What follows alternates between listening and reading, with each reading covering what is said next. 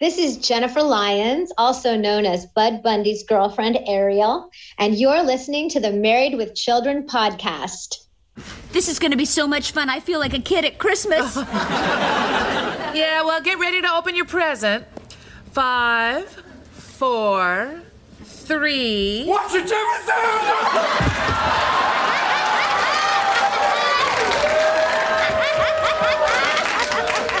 A little early. 5 minutes, Peg!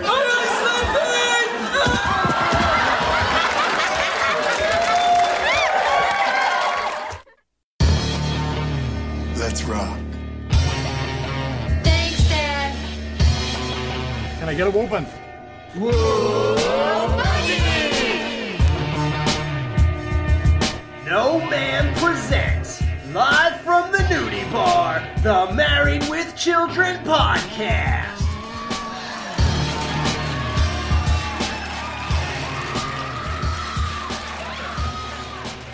Welcome back to the Married with Children podcast. We're back down here in Australia again, and we've got representatives from all 3 Australian time zones, Western, Central, and Eastern. Heck, 2 of us are in daylight saving time at the moment right now, which is Annabelle's least favourite time zone. Anyway, so we're reviewing the Hood, the Bud and the Kelly, part 1 today. My name is Matt, and, hang on a second. I'm just getting my satellite dish installed, but Crazy Ahmed overcharged me. And this is Annabelle, and perhaps now isn't the best time to mention I'm leaving you for the William Morris Agency? Oh! And I'm Steve, and believe me, this ain't going to take 5 minutes. Let me know when it's ready, Steve. I'll come over to New South Wales when the border reopens, and I'll come over and watch your satellite dish. Yeah, so as I mentioned, we are watching the Hood, the Bud and the Kelly, which is Season 10, Episode 14, originally aired on the 7th of January, 1996.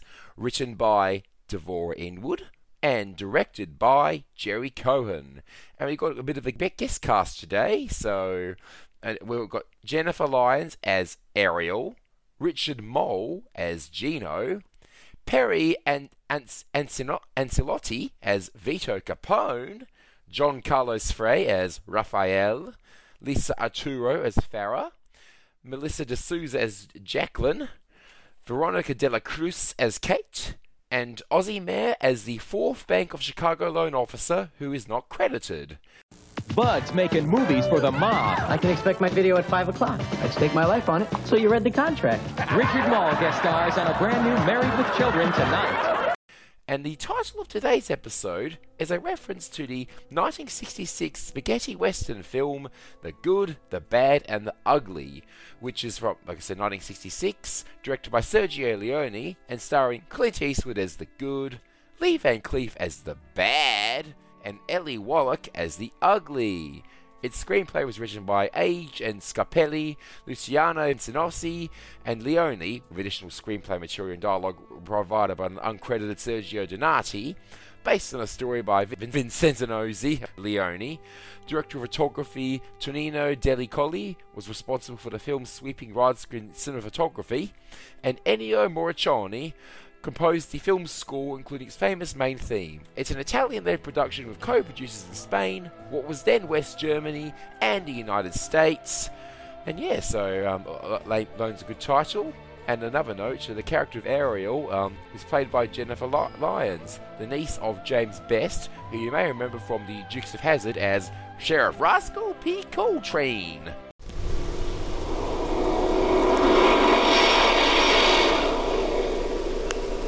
Boss, this is Sheriff Roscoe P. Coltrane. You got your ears on? And you know there's a couple of theme songs there that Luigi can't wait to pipe in.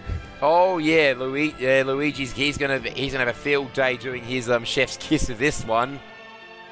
Mr. Spaghetti Western himself. Yes. Yes.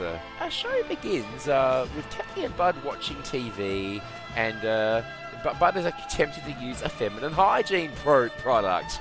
Kelly hits back with, Maybe try using a masculine one, implying that Bud's as bad as Al. I find it hard to believe, to be honest. God, I love the girl in this commercial. She almost makes me want to try those feminine hygiene products. Why don't you start with a masculine hygiene product? Like soap. I just love the way she cartwheels up and down the beach in that bikini. Now that's bouncing. I mean, that's acting. Do you notice anything else about her? Yeah, the product works. No, I think Bud would be a bit more on his hygiene than Al, because he will do anything to try and get a woman, whereas Al will do anything to repel his wife. That's true. Yeah, Bud would do anything for love, and he would do that. Sorry, Meatloaf. Yes. So that was about the deodorant, isn't it? So I think pretty sure Bud was the type that would use deodorant. Yeah, Bud takes better care of himself than his dad. That's kind of a given. Yes, and I noticed Kelly has a flower in her hair, and she's looking pretty hot while sitting on the sofa. I did notice the flower was a nice touch in her hair, or a wig, so to speak, because I'm pretty sure she was still wearing a wig at this point in the season. Yeah, I don't know why she has a flower in her hair, because Kelly always has her hair down. It's only when she cut her hair short that they started experimenting with, the odd clip here or something here. I know she's wearing a wig in this season, but they've put a flower in her hair. Maybe it's to cover up something wig-related.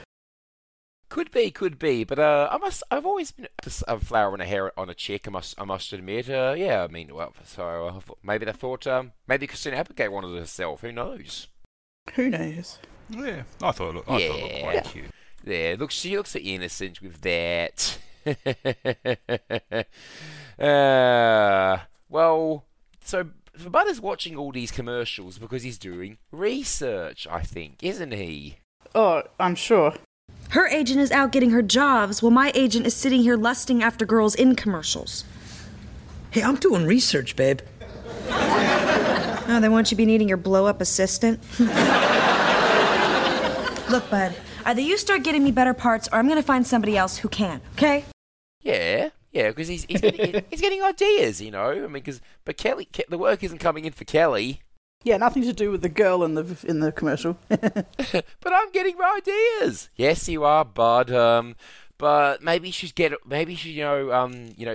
proper agent and not just loaf around watching TV all day. Oh well, yes. And I believe there's a reference to the William Morris agency. Yeah. Well, William Morris. I misheard that. Yes, you can't. Because Bud claims that he can't be threatened, and he says to Kelly, "You think you're my only client?" But Kelly lets it slip that she may have left him for the William Morris Agency, and the William Morris Agency, WMA, was a Hollywood-based talent agency and represented some of the best-known 20th century entertainers in film, television, and music. During its 109-year tenure, that's a pretty good run, it came to be regarded as the first great talent agency in show business. In April 2009, WMA announced it would merge with the Endeavour Talent Agency to form William Morris Endeavour. So technically still the same thing, but just merged, so you could say it's still around, but not really? Who knows?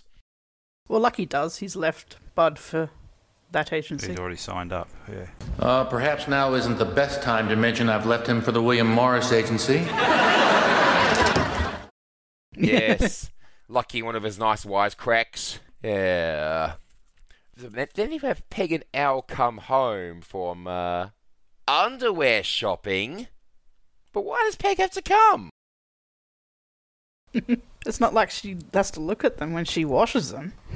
She doesn't even wash the underwear. Peggy doesn't even wash them. She only dries them. Ew. Al, even though it only happens once every 10 years, I don't know why you insist on dragging me along when you buy new underwear. Well, you're the one that's got to look at them when you wash them. I don't look at them, and I don't wash them. I just dry them. I just like how he gets them once every 10 years. Oh, God. Just, in real... Oh, ow. Yeah, they must be full of holes or something. Gosh. He must, he'd wear them for 5 years, then he'd turn them inside out. I almost spit my water out.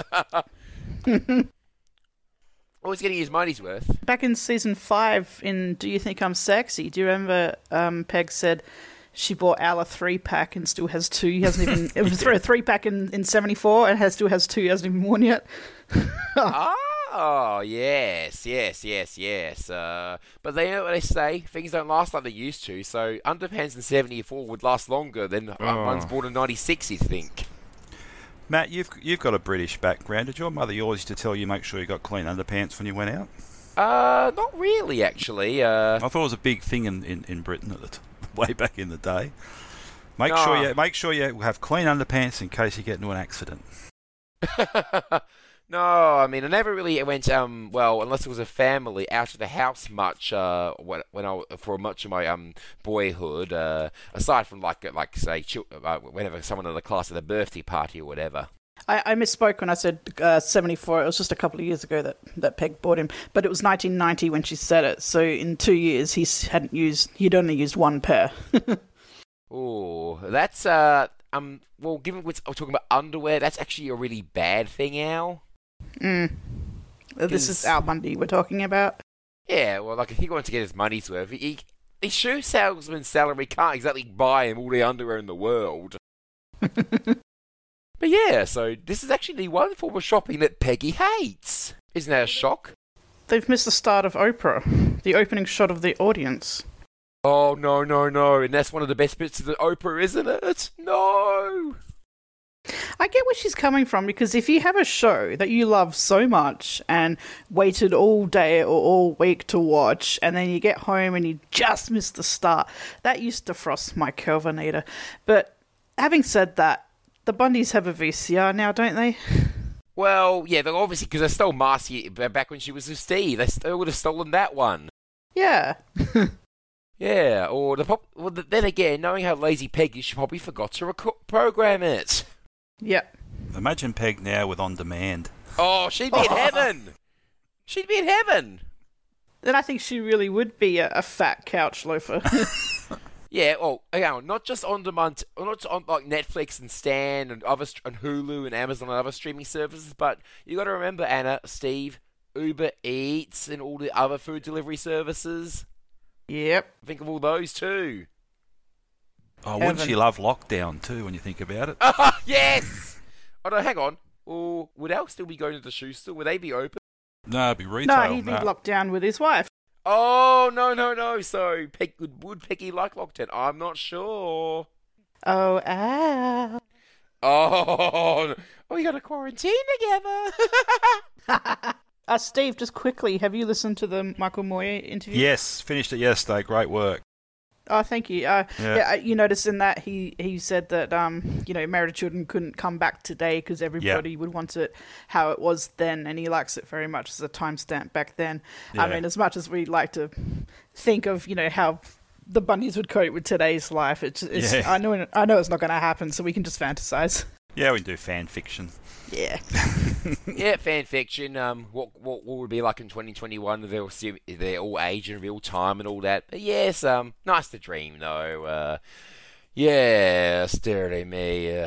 Yeah, so Peg suggests a satellite dish so she can watch Oprah on East Coast or West Coast time and wouldn't be a slave to Central time, because I know in US TV, Central is an hour behind Eastern. And notice how Peggy conveniently forgets Mountain time, and I think Alaska and Hawaii are in their own time zones too.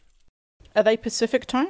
Let me just double check that actually, because obviously Hawaii's way to the west, but Alaska isn't too far west. Alaska time zone. Just trying to think, because I do a lot of business in the US, and I always work on 3 different time zones there just for the people I work with. So it must get really confusing. We think it's bad with 2 or 3. Alaska is on its own time zone. Of course. So it's an hour behind the Pacific, and Hawaii is an hour behind Alaska. Right. Oh, yeah, that makes sense. Which makes sense, because they're not quite exactly parallel with the West Coast. Well, Luigi, in his notes, he said if he's not mistaken, Central Time schedule follows Eastern Time.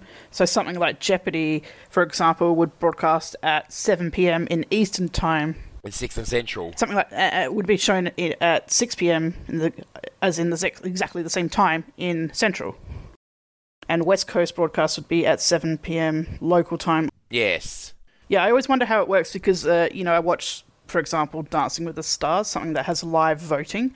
But instead of having a separate results show and have the voting open for a couple of hours at least for the night, they do it in real time before the end of the show. So it's either aired at the same time or aired simultaneously on all coasts, or it's aired just on the east and central coast, so only a certain population can vote in real time. So I don't know if it's fair or not.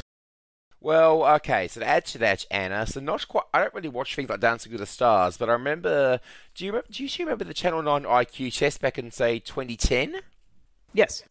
Okay, so I remember they published the results for everywhere but WA on the night, because WA obviously being, I think it was for daylight savings, so we were 3 hours behind. So they hadn't. It was basically on the same time where you were. So it was on 7 o'clock in Sydney, but it was on 7 o'clock Perth time. So that was 10 o'clock Sydney time. So they just published the other results before Perth got to do it. Right. I remember doing that test, and I was actually cheesed to my result, Anna, Steve. All right, yeah. I think I remember doing that myself. I was like, what the heck? How did this I do remember it. I thought, because one of my friends, it was a university dropout, Lucy, if you ever listen to this, not a sledge against you, but she got a high score to me. I'm thinking, how the heck was that possible? But then my dad and two of my other good mates, Doug, Nardi, if you listen to this, thank you, told me that those sort of tests may not be the best. Best to do a real one. And another friend of mine went a bit further and said IQ tests may not be the best way anyway. Yeah, I'd agree with that, because how can you accurately test everybody if everybody's brain works differently? Smart, you're either street smart, book smart. There's different levels of smart, I think, so to speak. I mean, there are a lot of stupid people out in the world. Don't get me wrong. But, definitely. I personally don't know any stupid people. No, I don't know any totally stupid people either. But you're quite right. That's what that's what one of my good friends who I've known since I was 14 said. Pretty much what you said, Anna. But that's okay. Remember, there are no stupid questions, just stupid people. Yeah, I don't think a TV IQ test is an accurate way, because I remember doing that, and I was frustrated at how it wasn't going fast enough, or, shouldn't they be measuring not just the answers, accuracy, but also the speed of how you answer, maybe, for example, and, just things like that. Yeah, exactly. I got annoyed with it. Oh, well, I mean, that was 11 years ago now, so I wasn't upset for long, but just a silly test in hindsight. Yes, but... So Al is not convinced about the dish at first. Because he doesn't want Peggy to watch TV all day and all night. But hang on a second. If considering that all Al thinks Peg does is loaf, snore, and castrate, if they get the dish, that means she'll just loaf, and loaf. Al, don't you get it? If we had a satellite dish, then I could watch Oprah on East Coast or West Coast time. And I wouldn't be a slave to this central time schedule. So you can fit Oprah into your busy schedule of loaf, nibble, snore, watch, castrate husband, loaf, snore. I got this written down. I've got one word missing. Try and help me work out what it is. It says loaf, nibble, snore, something, castrate husband, loaf, snore. I missed a word. Yes. It sounds like he says watch, but I used to think he said wash, but I'm like, watch what? Yeah. So, it could be watch. Hang on, let me just check the script here. The word I have does start with a W, but I can't read the rest of it because I scribbled it so quick. The scripts, the online transcript says watch, but that's not indicative of what it is. I'm just going to turn on the subtitles on the DVD rip and let's see what they say. All right. Because it sounds like Al's saying watch, but I'm like, watch, isn't that implied in the loafing? Yeah, well, because basically, because Peggy tends to lie on the sofa when she's watching TV, so that is loafing. Yeah, because I've always wondered what Al meant by that. It's either watch or watch, but it sounds like he's saying watch. I think everything is going to tell us that he says watch, but no, the subtitles are... I think watch makes sense. It says she loafs, so she's loafing around and she nibbles, so she's eating. Then she has a sleep, so she snores. Then she watches TV. Then Al comes in, she castrates her husband. Then she loafs and loafs again, and then goes back to sleep. Yeah. Yeah. That makes sense. That makes sense. Cool. You made it work. Yes, we made it work. Al was not sold, but then he realised he has an epiphany and thinks, yes, if I get a dish, Peg will just watch TV, and that means no sex. Well, of course he greased it afterwards. Let's do it, Peg. So we then cut to another scene where, Bud is, examining the enormous pair of talons on this blonde bird. Do we get to hear her name?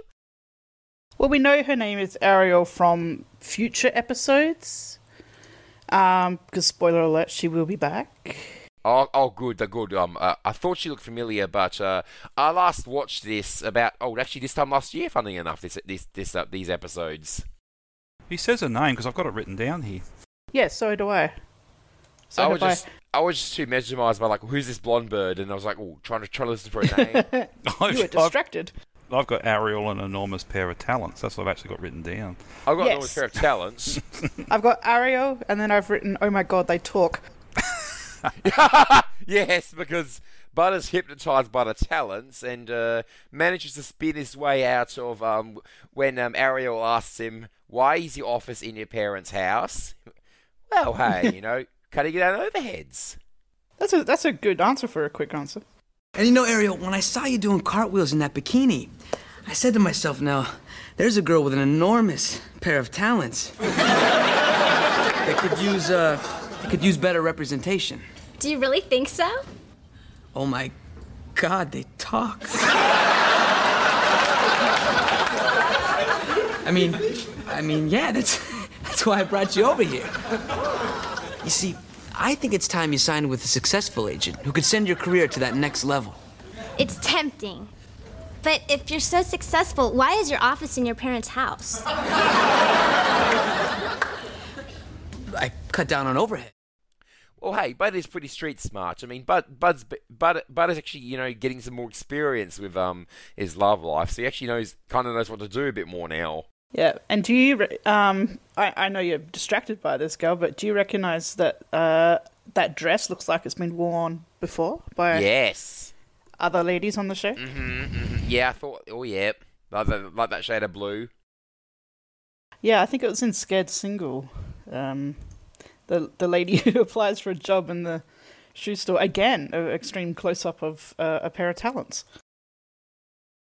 And I noticed when, Ariel offers sex to Bud, Bud actually, starts reading the contract seriously, and then he takes a split-second realization, like, oh, hang on, sign. Takes him a second to realize. That's a bit slow for you, Bud. I can plow all my profits back to where they should go. Gifts for you. Glenn, you seem so honest and sincere. What do you say we set up a trial arrangement, see how things go, and seal the deal with some sex?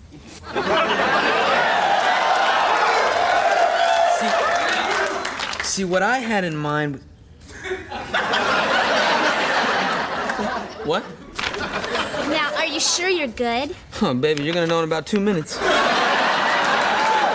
So, they start kissing, getting all lovey-dovey, and then, Kelly storms back in her classic red with a black jacket look, which I've quite taken a fondness to of these later days of the show. Yeah, it's quite like those the later day Kelly look with the way she often has black over red.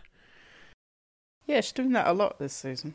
Yeah, I quite like it. Like I said, obviously the wig's a bit weird, but it's more made up for me with the whole black over red look. But what I noticed here is Kelly said, Bud, you are the worst agent in the entire world and state of Chicago. Chicago is not a state, Kelly. I have never set foot in the United States, and yet I can name every single state and capital city.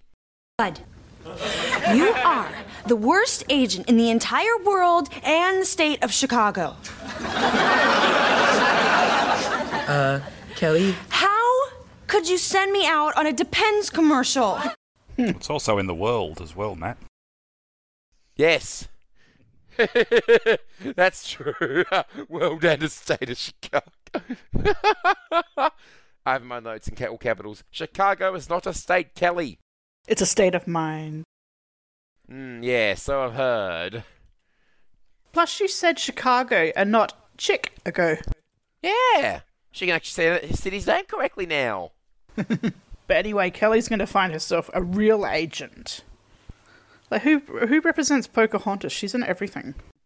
Ah, yes. I noticed that reference because she's, of course, referring to the then new and probably still in the cinemas at least in Australia would have been at the time. Would have been on video in the US by this point. 1995 American animated musical romantic drama film from Disney, and the 6th film in the Disney Renaissance era, released on the 23rd of June 1995, and the 33rd overall animated Disney feature film, and it's about a fictionalized account of the Pocahontas, the Native American woman's account of her historical encounter with Englishman John Smith and the Jamestown settlers that arrived from the Virginia Company in, obviously, modern-day Virginia.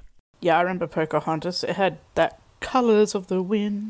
And just around the river bend.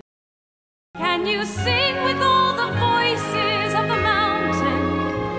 Can you paint with all the colours of the wind? Don't know what for. What I dream the day might send just around the river bend for me. Yeah. I wasn't as big a fan of Pocahontas' other Disney Renaissance films, but I would have seen it on video. I didn't see it at the cinemas, but I think I saw it on video at some point when I was a boy, because I was only 4 when it came out. I saw some of the later. I saw The Lion King and some of the later Disney Renaissances in the cinema. Yeah, I think The Lion King sort of that was the peak for me. So everything after that is more of a distant memory than, say, Aladdin, or Little Mermaid, Beauty and the Beast, Aladdin, and The Lion King. Well, and also you were like, I mean, obviously you were going deeper and deeper into high school during the later era, because I think you were getting close to the end of high school by the time Tarzan came out. Yeah. I remember going to see that one, and I had to leave because the cinema caught on fire. It was that good. No, well, it wasn't the screen Tarzan was in, it was the one neighbouring one, and we all had to leave because it was all on, the neighbouring screen caught on fire. That happened to me once. It was midsummer, there was a bushfire next door. I was watching Sister Act 2 I was watching, and we all got evacuated, and there was a big bushfire outside, we walked outside. Yeah. Do you know what film was playing in the cinema that had the bushfire? No, it was outside the whole cinema. There was a huge bushfire across the road. Yeah, there was bushland behind the cinema. Oh, whereabouts was this? It seems weird to have bushland right near a cinema. At least we're in Perth. Yeah, well, it was just south of Newcastle, but there is bushland between the city and Lake Macquarie, and there's a hill. Went up a hill. It was sort of grass fire turned to a bushfire. I remember it racing up the hill, and we all ran out. I just remember one specific lady saying, when do we get our ticket refund? Well, everybody's clamouring to get out and save themselves, and this lady saying, what about my ticket refund? It's like, okay, Karen. Yes, okay, Karen, okay, boomer, okay, whatever. Whereas where I had an incinerating cinema experience was nowhere near Bushland. It was in a suburb called Morley, less than 10 kilometres from central Perth, and I think somewhere like Marion. Okay, yeah. Yes, I always never forget that when I was a boy. Well, after the Pocahontas quip, and which also involved another shot at Depends, but Kelly wanted a lingerie instead of Depends. After that little quip, Ariel says, "Get some ice," and my bud's all, "Ice? For your black eye! Bang! So, where were we? You were about to go to the refrigerator to get some ice. Ooh, ice? What for? Your black eye! You just ruined the best 2 minutes of your life! Oh, poor Bud. Oh. By the way, not to be crass or anything, but could you see up her dress? No, but I'll have another look. I was admiring her, but no, I've seen this episode 4 times now, and I didn't see up her dress. Okay. It's I just couldn't work out if you could see her undies or not. Funny enough, I did look up this girl like the boys used to do to see if she had posed nude elsewhere, and I did find a lot of nude photos of her, but she had many different bodies, so I think there's many Photoshop versions of her out there. Right. Yeah. Yeah. Yeah, I couldn't really find one that was genuine, I don't think. Oh well, whoever wants to can do their own research on that front. Yes. I just got the screen cap of the watch castrate husband. Well, that's what the subtitles say. We'll go with that then. We'll go with that. Yeah, because I like Steve's reasoning for that. So, Bud yells out, "You've just missed out on the best 2 minutes of your life." Oh gosh, that's just embarrassing. Like father, like son. Exactly. So, we'll get the satellite dish pretty early on. Now comes home with a from Crazy Ahmed's. He'd rather not spend $700 on something you get from $23.95 at Crazy Ahmed's, and Ahmed throws in all the roasted goats you can eat. That's a bargain. $23.95. Peg! I was on my way to the store. I said, what am I going to spend $700 for on a thing I can get for $23.95 at Crazy Ahmed's? And Ahmed throws in all the roasted goats you can eat. No dinner for me tonight, Peg.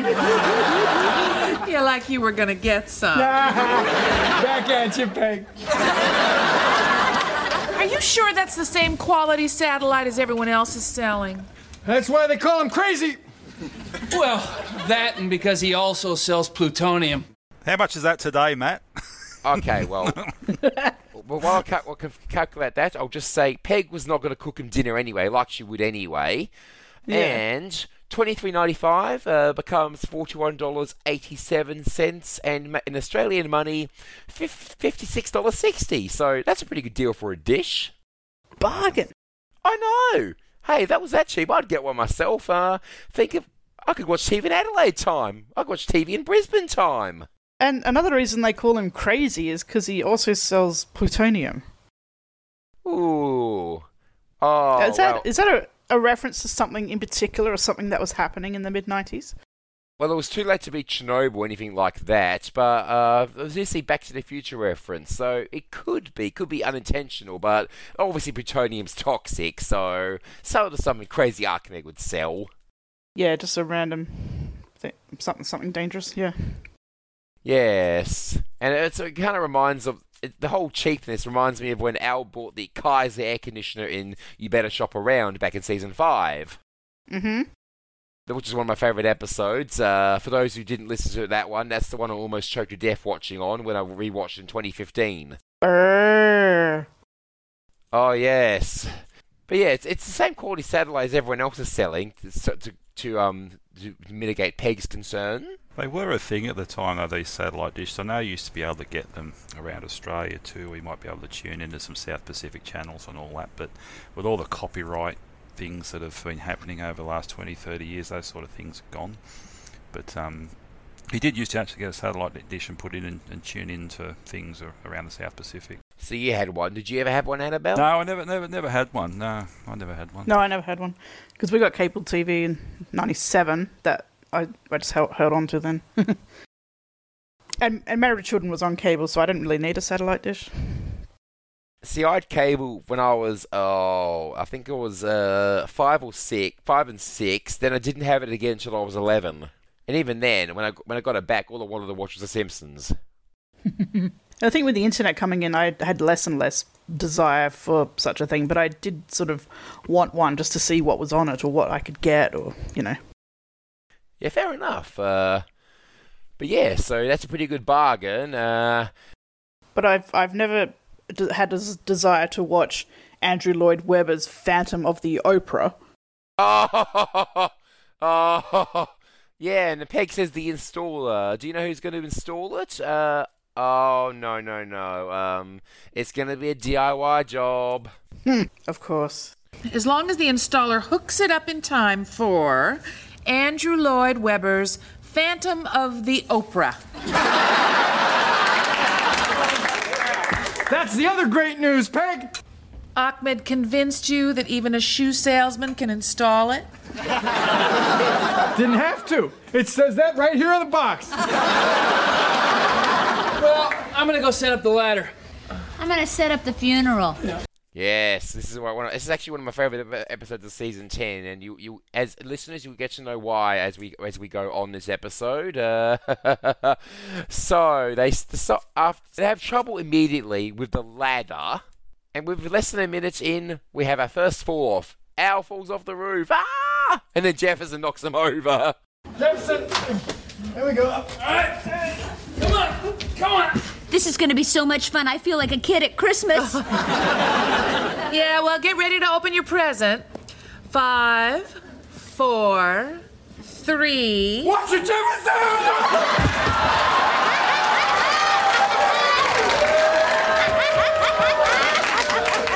A little early. I've actually got written down here, cartoon time starts. We go on Looney Tunes. Yes, Looney Tunes, Three Stooges, yes. I also got a note here too. Do you notice the magazine Peg's reading has got Guy Package written on the front? Yes. Yes.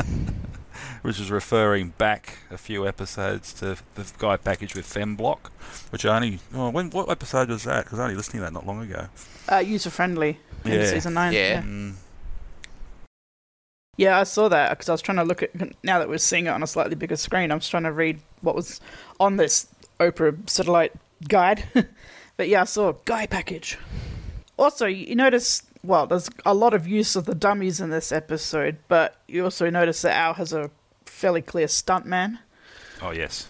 Yes. He did turn around in an opportune moment at one stage, yeah. Yeah. He did, yes. I always loved it when they use dummies in this show. Yeah, just a bit disappointed, Ed O'Neill isn't risking his own health and safety. Yeah, but if that happened, we'd have no more show, potentially. I know. Don't make me a sad panda. That makes me a sad panda. No sad. I'll add here that this is, being the person that's probably the closest to the Al demographic of being married and middle-aged, this is a thing, trying to do things ourselves and having the pride of not doing, getting a guy in to do it. So anything around the house, I try and do it myself first, and I will always end up with at least 1 or 2 Band-Aids on myself. So I don't go as drastic as Al and Jefferson do, but I always hurt myself. I did it only 2 weeks ago. I'm building a retaining wall out the back, and within 60 seconds I cut my finger. Oh. So it's just a thing. Twice first. Yeah. It's just a thing. You just got to have a go at it yourself. You always think you can do it yourself. You don't need to get a guy in. You don't need to spend all those hundreds of dollars to get him to do it for you. We can do it. Men can do it. Yeah, but women don't think we can do it, and they don't think we can get it up. I like the look on Peg and Marty's face there. Yes, I do too. And I just want to say on that note, I'm a bit like you, Steve. I mean, I'm not married, I'm not middle-aged, don't have kids yet, but I put together a barbecue that apparently needs 2 people to build all by myself last year, and if I have a dripping tap, I'll fix that. But anything anything really big, like if I would have built a retaining wall, I would get someone to do that. And oh gosh, it's gone from me now. Something related to this. Yes. If there was ever going to be a crossover with another show, this would be a good crossover with Home Improvements. This episode. Oh yeah. More power. Who would be worse, Tim or Al? Because Tim thinks he's good, but he's not. Oh. Say Al. I mean, Tim's got his own Al to help him, and Al's, more competent, so to speak. He actually knows what he's doing. Tim would do it, and then Al would say, I don't think so, Tim. Oh, more power. Oops, I blew off the roof. This all reminds me of High IQ, the season 6 episode with the handyman's workbench 5,000. Yes. Oh, that's the first thing that came back to me. That's one of my favourites, that. Yeah, it's classic for a reason. And especially when Jefferson comes in and says, we've actually opened the box. I mean, Al literally says, Peg, we've opened the box. And it's something, and like you're saying, Steve, it's something my mother quotes a lot. If I get text messages from home, if my parents have to do something or open something or unpack something, it's like, we've opened the box. Oh, yes. And it's not going to go on the no assembly achieved pile. Yeah, so after an hour, we that just came back to me. So this whole scene reminds me of an early episode of Kingswood Country where Ted takes 4 hours to fix a tap because he insists, I'll do it the Australian way. He refuses Bruno to fix it.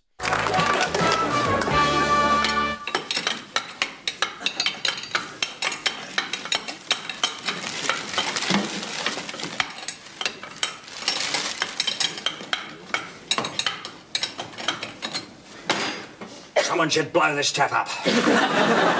You want a hand? I can manage. You've been there 4 hours. It's a 10-minute job. I'm doing it properly, the Australian way. But it's so simple. In Italy, they train dogs to fix taps.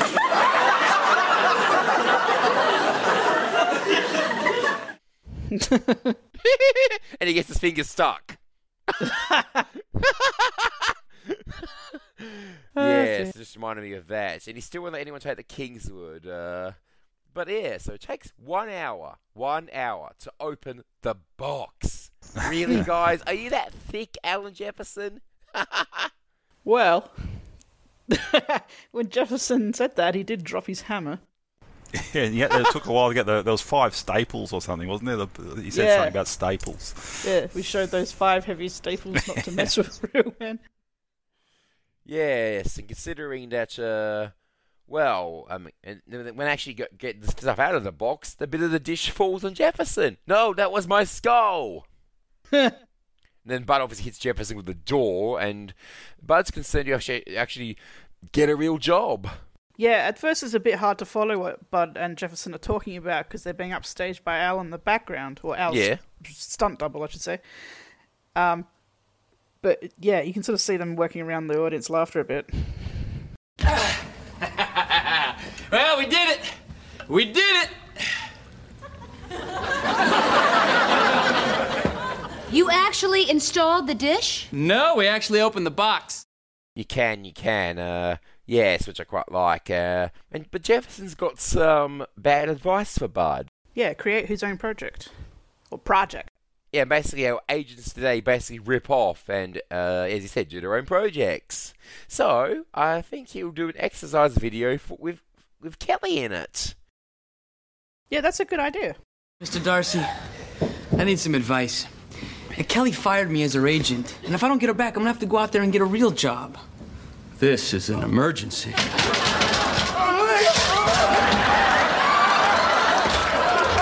I'm slipping, Jefferson! Help me, buddy! Look, Bud, today's agent succeeds by ripping off what's hot. So you gotta create your own project and hire Kelly to star in it.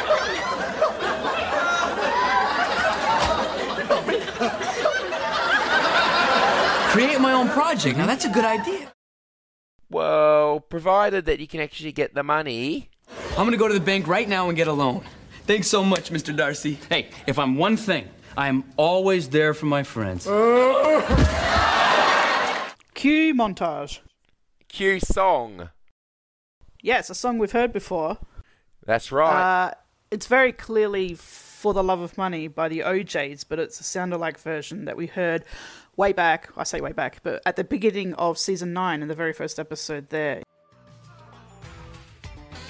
It's time for No Ma'am to take a little break in the Jiggly Room. I'm the DJ and I'm gonna play a little bit of music that was on this week's episode of Married with Children.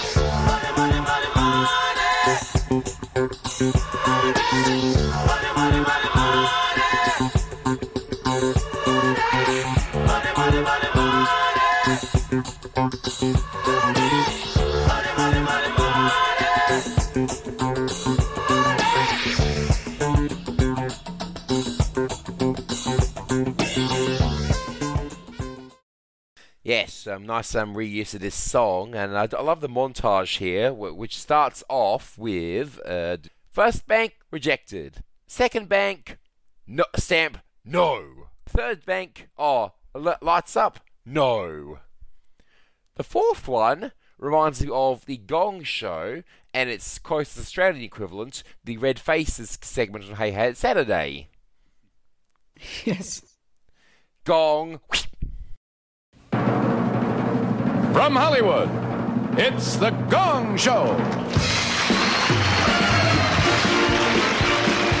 Yes, it's The Gong Show. And here's the host and star of the show, Chuck Barrett.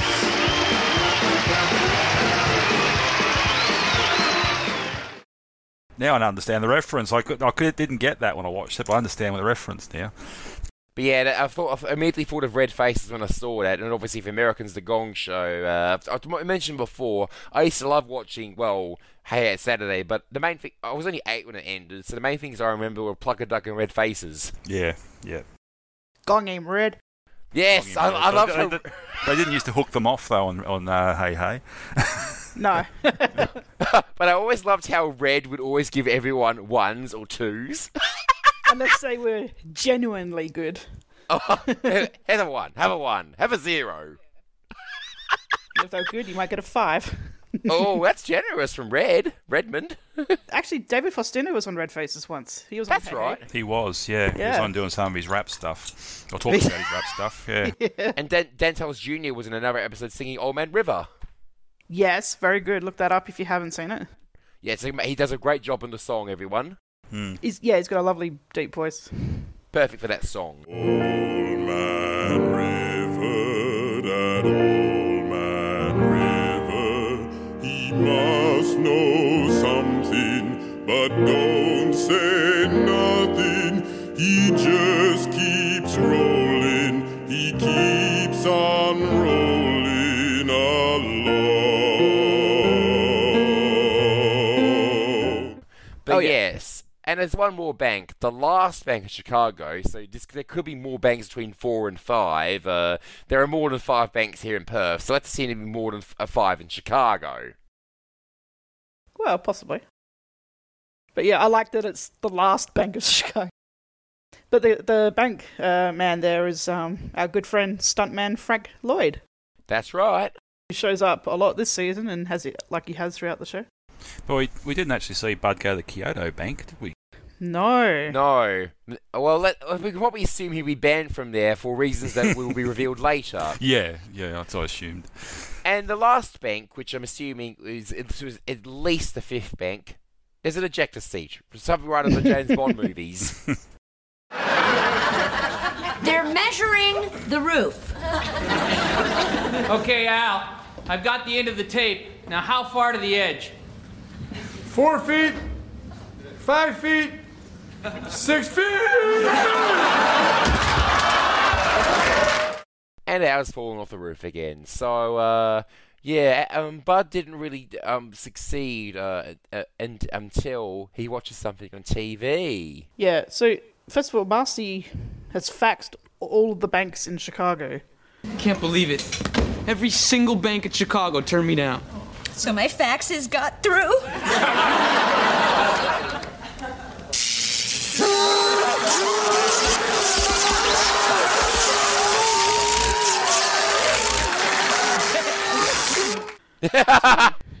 I mean, assuming there's at least 5 of them. So she's gone out of her way to make the Bundys suffer even more. Good on you, Marcy.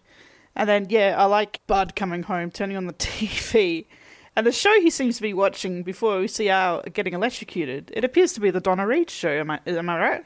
It looks like it. I couldn't tell what 50 show it was. I thought it was like, is that Leave It to Beaver? Is that Father Knows Best? I couldn't tell because I know my TV pretty well, but I'm not that familiar with 50 shows. In fact, years ago, my dad said to me, Matt, I draw the line at anything made in black and white. We are not watching Leave It to Beaver together. Yeah, when I first saw it, I thought it was Ellie Mae from Beverly Hillbillies, but I don't think it was. So I think Anna might have it right. Well, it just looked like Donna Reed's hairstyle. Yeah. So, yeah. And it's just, the opposite of Married with Children kind of thing. So. Yes, and I love Al's enhancement. He's like being fried with the electricity. But yes, gold moment. Yeah, so... So after that, Buzz did something else on the TV. So we go to a commercial, and it's Vito Capone. I'm a bit sus already.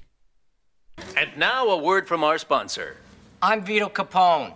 No relation. If you're a worthless bum who's been turned down by every bank in town, then catch the bus. Or have your mommy drive you down to Moneyland. We turn down no one. So come on by. We're conveniently located in the trunk of my car. So call 1-800-HORSE-HEAD. No relation. Uh-oh. No relation. Yeah, sure. Yeah, that's the biggest crock I've heard. Moneyland, they turned down no one. Call 1-800-HORSEHEAD. Oh, that's the best. Luigi did these notes. He said, "Oh, that's not stereotypical Italian." I'm being sarcastic. I wonder if The Godfather is one of Luigi's favourite films. I have to ask him. I need to ask him. I'm sure he's seen it. Oh, no doubt. But yeah, he could either love it or he could hate it. Mm-hmm. But yes, I would not resort to Moneyland myself because it just the vibe. I'm sorry, I'm not calling the mafia. No? Oh, okay. Yeah, I like the phone number and the Horsehead reference. I mean, if you don't know that reference, please watch The Godfather. But I'll tell you, the scream at that horsehead was done much better by Lisa Simpson when she found a horsehead in her bed. It turned out to be her pony, but Yes. she did a much better scream. That was season 3 of The Simpsons, Lisa's Pony, one of the very early ones and a good one to watch, that's for sure. I'm sure most of you have seen that episode of The Simpsons, but if you haven't, there you go. Yeah, amazing scream. Kelly's got some news for Bud. Like so many women, she's found someone better. Well, Bud, like so many women have told you before, I have found somebody better. I'm signing with a new agent. He represents the Bay City Rollers, Milli Vanilli, the entire Buttafuoco family, except Joey. Oh, that's too bad, Kel.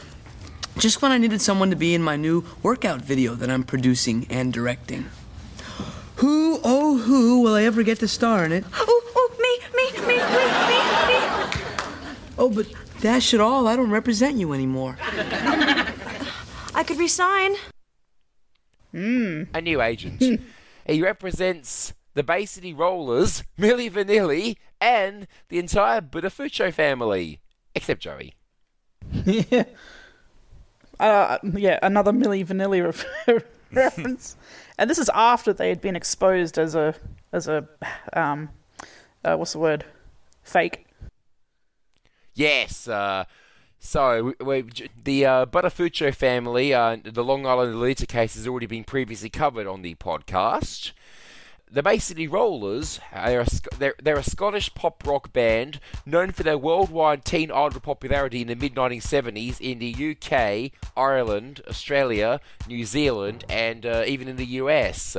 They were called the Tartan Teen Sensations of Edinburgh, and the first of many acts heralded as the biggest group since the Beatles, which, amongst school-age girls at the time, they were. Being a high school kid in 1975, I can vouch for that. The girls went nuts. How nuts are you talking, Steve? I'm talking Beatles nuts. It Oh. was ridiculous, especially when they came, because they used to come out here a couple of times. I do have a couple of old countdown episodes that they host, and they had to basically lock the kids out with cages and stuff like that. It was just mental. It only lasted for about 2 years, and Yeah. because I know the B City Rollers pretty well, so let me try and think now. Alan, Derek, Woody, Les, Eric. I've got it. So they were the 5 guys. So yeah, but then the funny thing was, after 2 years, Alan retired at the age of 26. And he got replaced by somebody else. It was just that sort of thing where it was an appeal to the young girls, and just those looks and all that. Just for a couple, they were just the thing for a couple of years. So after a couple of years, it moved on. Then it went to I think who come after that, Leif Garrett and Sean Cassidy, I think.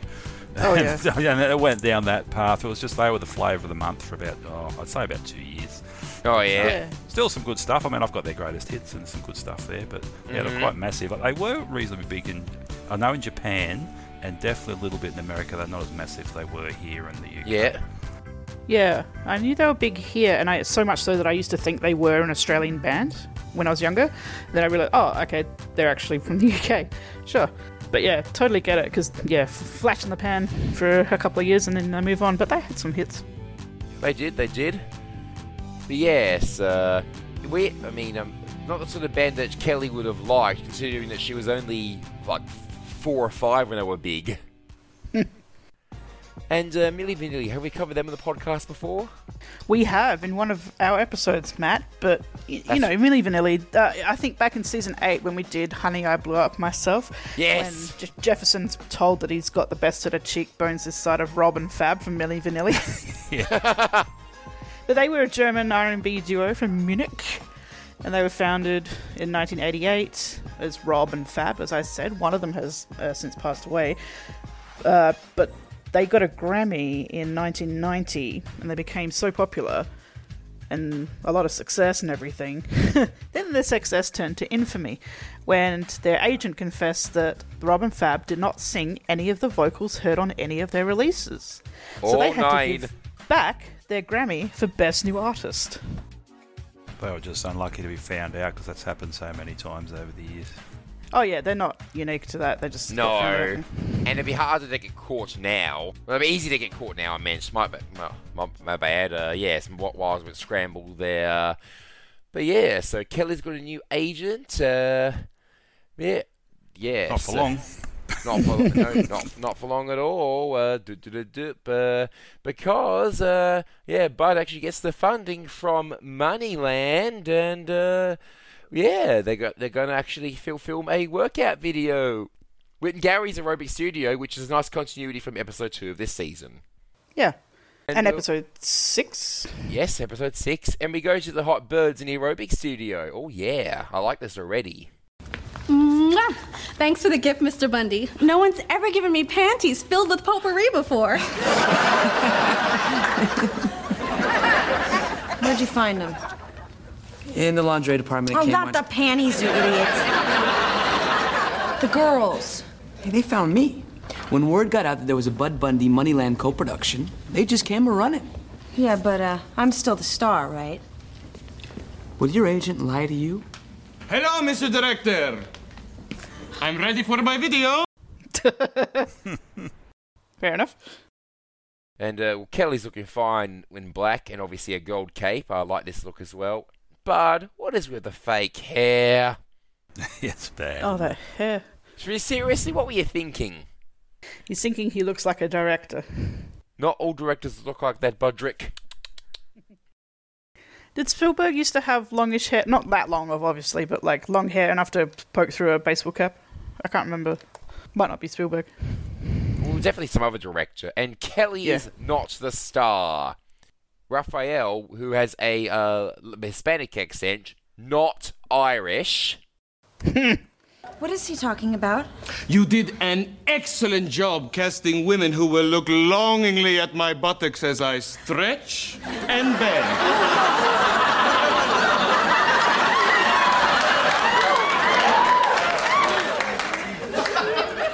Excuse us, uno pimento.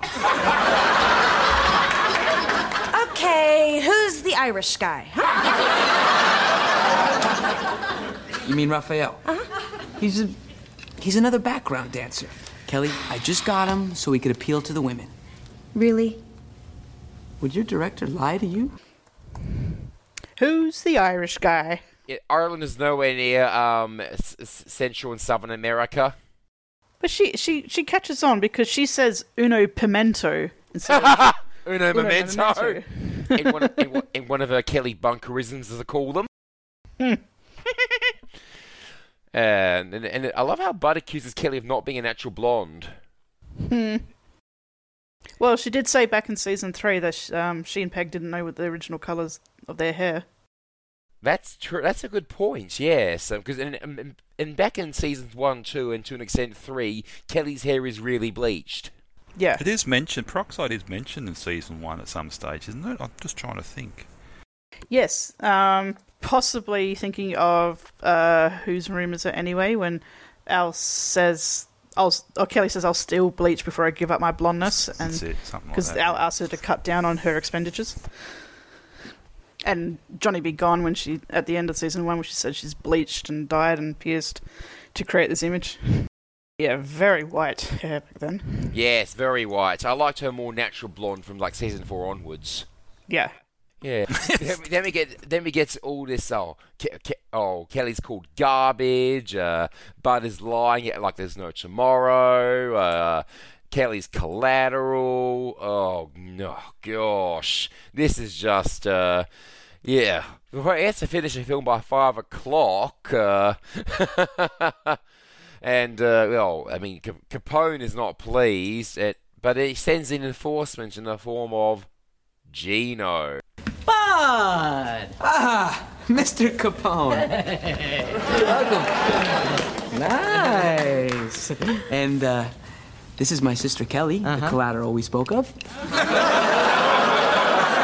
And that there is Raphael. You did a good job, Bud. If all goes well, this video will make us a lot of money. Yeah, you think so? Would a guy who holds your life in his hands lie to you? Good point. So, I can expect my video at 5 o'clock. I was going to say, how would you sign up to a deal where you have to have the project finished by 5 o'clock or you get slaughtered? Well, it looks like he just wants the thing filmed, not necessarily edited. But yeah, so Gino I recognised instantly because if you've seen Night Court, so you'd remember a certain Charles Richard Mole, or Richard Mole, born January 13th, 1943, American actor and voice artist, best known for playing Aristotle, Nostradamus, or Bull Shannon, the bailiff on Night Court between 1984 and 1992. He was also in the Flintstones movie, and he's also done extensive work as a voice actor, using his deep voice to portray evil characters in animation and video games. In 1983, just before Night Court began production, he shaved his head for the role of Hurok in the science fiction B film Metal Storm, The Destruction of Jared Sin. The producers of the Night Court liked the look so much as like, hey, keep the look, we will hire you. And he kept the look for the entire run of the series. And he's also known for being 6'8", so half a foot taller than me, and almost a foot and a half taller than Bud. 100 would be average intelligence, right? Then might we safely assume that we all have a score over 100?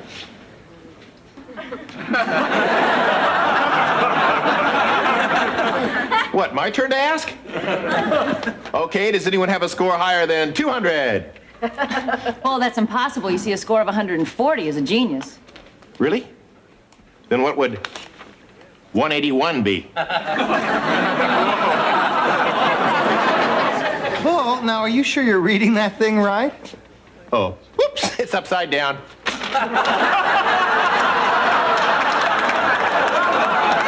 This way it's 181.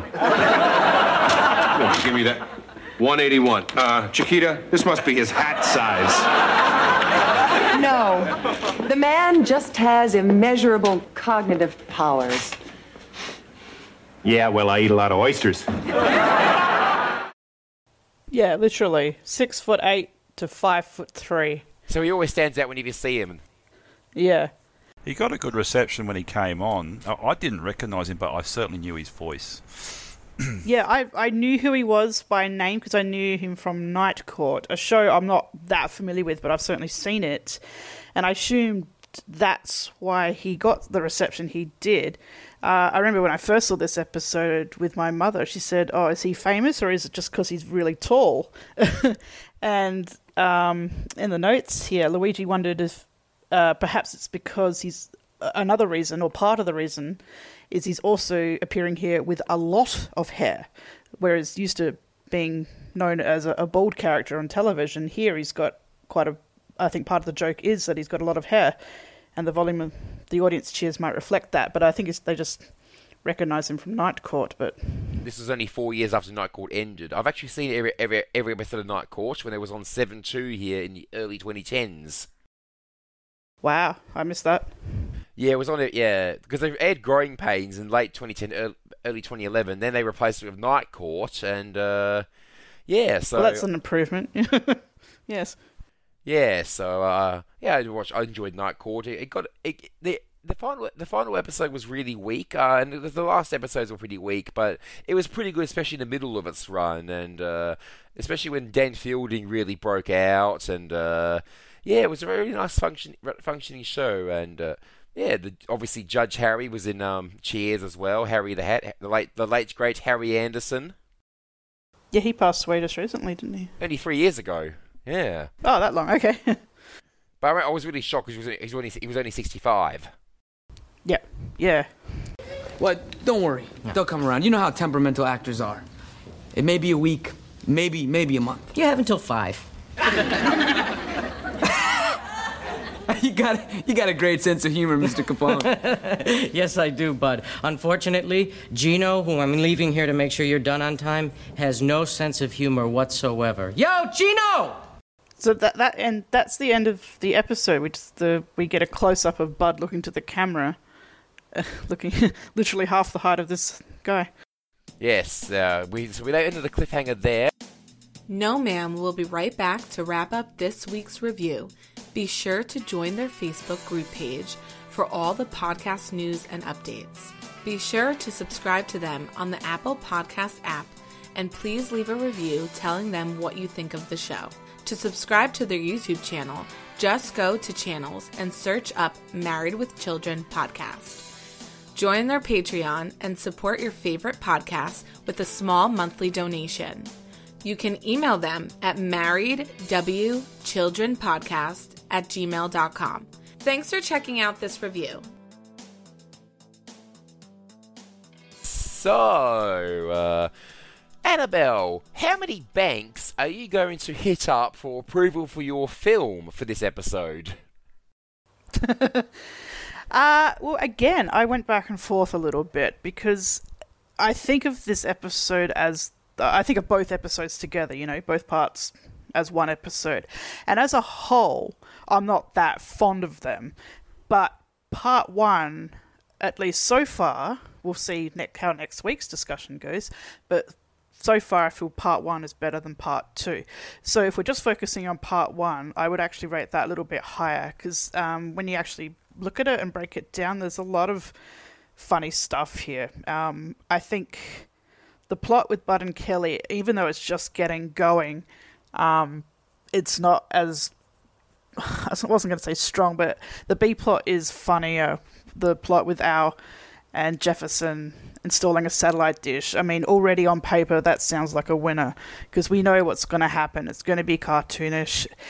They may have overdone it on the cartoonish aspect, but...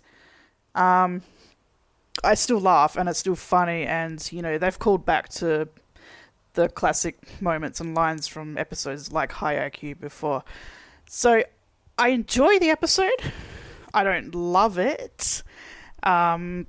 Kelly, though she does look cute, I don't really like Kelly when she's being bitchy. You won't see that in this episode. You'll see that in part two, I think. This Raphael guy does nothing for me so far. But all the cultural references, again, we're in season 10, so it does rely a lot on pop culture. So all these references, they're all funny. They're great. Just the idea of Peg wanting a satellite dish, but Al having to install it, but then Peg, she doesn't care after how long it takes for Al and Jefferson and all the guys to install it. will they install it? We'll tune in part 2. So for now, there's a lot of little touches in there for me to give it a solid 3. And that's for part 1.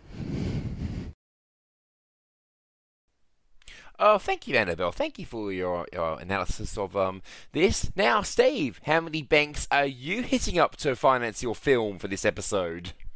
Okay, for this first episode of the two-parter, I'll head up for 3.5 banks. I agree with Annabelle. I think the first episode is stronger than the second. I mean, we'll probably expand on this when we do the second part of it, but I don't quite see how these two plots gel together very well. I would have seen the guys with the satellite dish. That could have made a whole episode in itself. I think the other part here with the workout video could have worked as a separate episode with another B plot, such as Alan Pegg next door shopping for underwear, or something really small and trivial in that could have made one episode. So we'll talk about more in the second one, but yeah, I find this first one probably funnier than the second one. It's not one of my favourites, though I do really enjoy the cartoon stuff. That's what I said. If it was just the satellite dish stuff, I'd be rating it much higher. But as we go into this second part, and I'll explain more in the second part about how I find the workout video part of it. But there's some holes there. It didn't really give me many belly laughs apart from the guys falling off the roof. So at this stage, I'll give it a 3.5 with more to come in the second half. Well, thank you, Steve. Thank you. Now, as for myself, okay, so this is actually one of my favourite episodes of Season 10.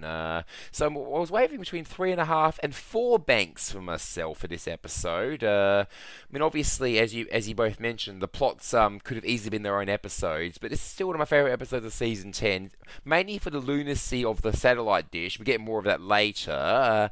And I still like the whole Kelly Raphael Mafia plot too, don't get me wrong. I'll give this one 3.5 banks simply because my favourite scenes of the satellite dish are in the second half, and I mean, don't get me wrong, it's still a solid episode, one of my favourites from Season 10. I still like the mafia jokes, how low Bud goes for money. Yes, and the fights when they're filming the film. Raphael's room is a janitor's closet. Oh dearie. And even just Ariel making an appearance. Ariel does it for me too pretty strongly. So it was tough between a 3.5 and a 4, but I'll go for 3.5. And I will say, on a bit of a personal note, so when the sad days come that my dad and my dad's brothers respectively passed away, I plan to watch episodes in their memory. I'm going to watch this one in my eldest uncle's memory, as he works as a builder and could do a better job of doing a satellite dish than Alan Company. Very good. So, that's it for the Married to Children podcast for now, for season 10, episode 14. But Team Australia will be back for season 10, episode 15, the conclusion of The Hood, the Bud and the Kelly. So make sure you're back here next week for part 2. Will the satellite dish be built? Will Bud make it allowed alive? Will Raphael and Kelly leave with all of their organs and sanity intact? Will anyone else fall off the roof? Will Moneyland be caught? Find out next week on the Married to Children podcast, Down Under. Same Bundy time, same Bundy channel. Make sure you're here for it.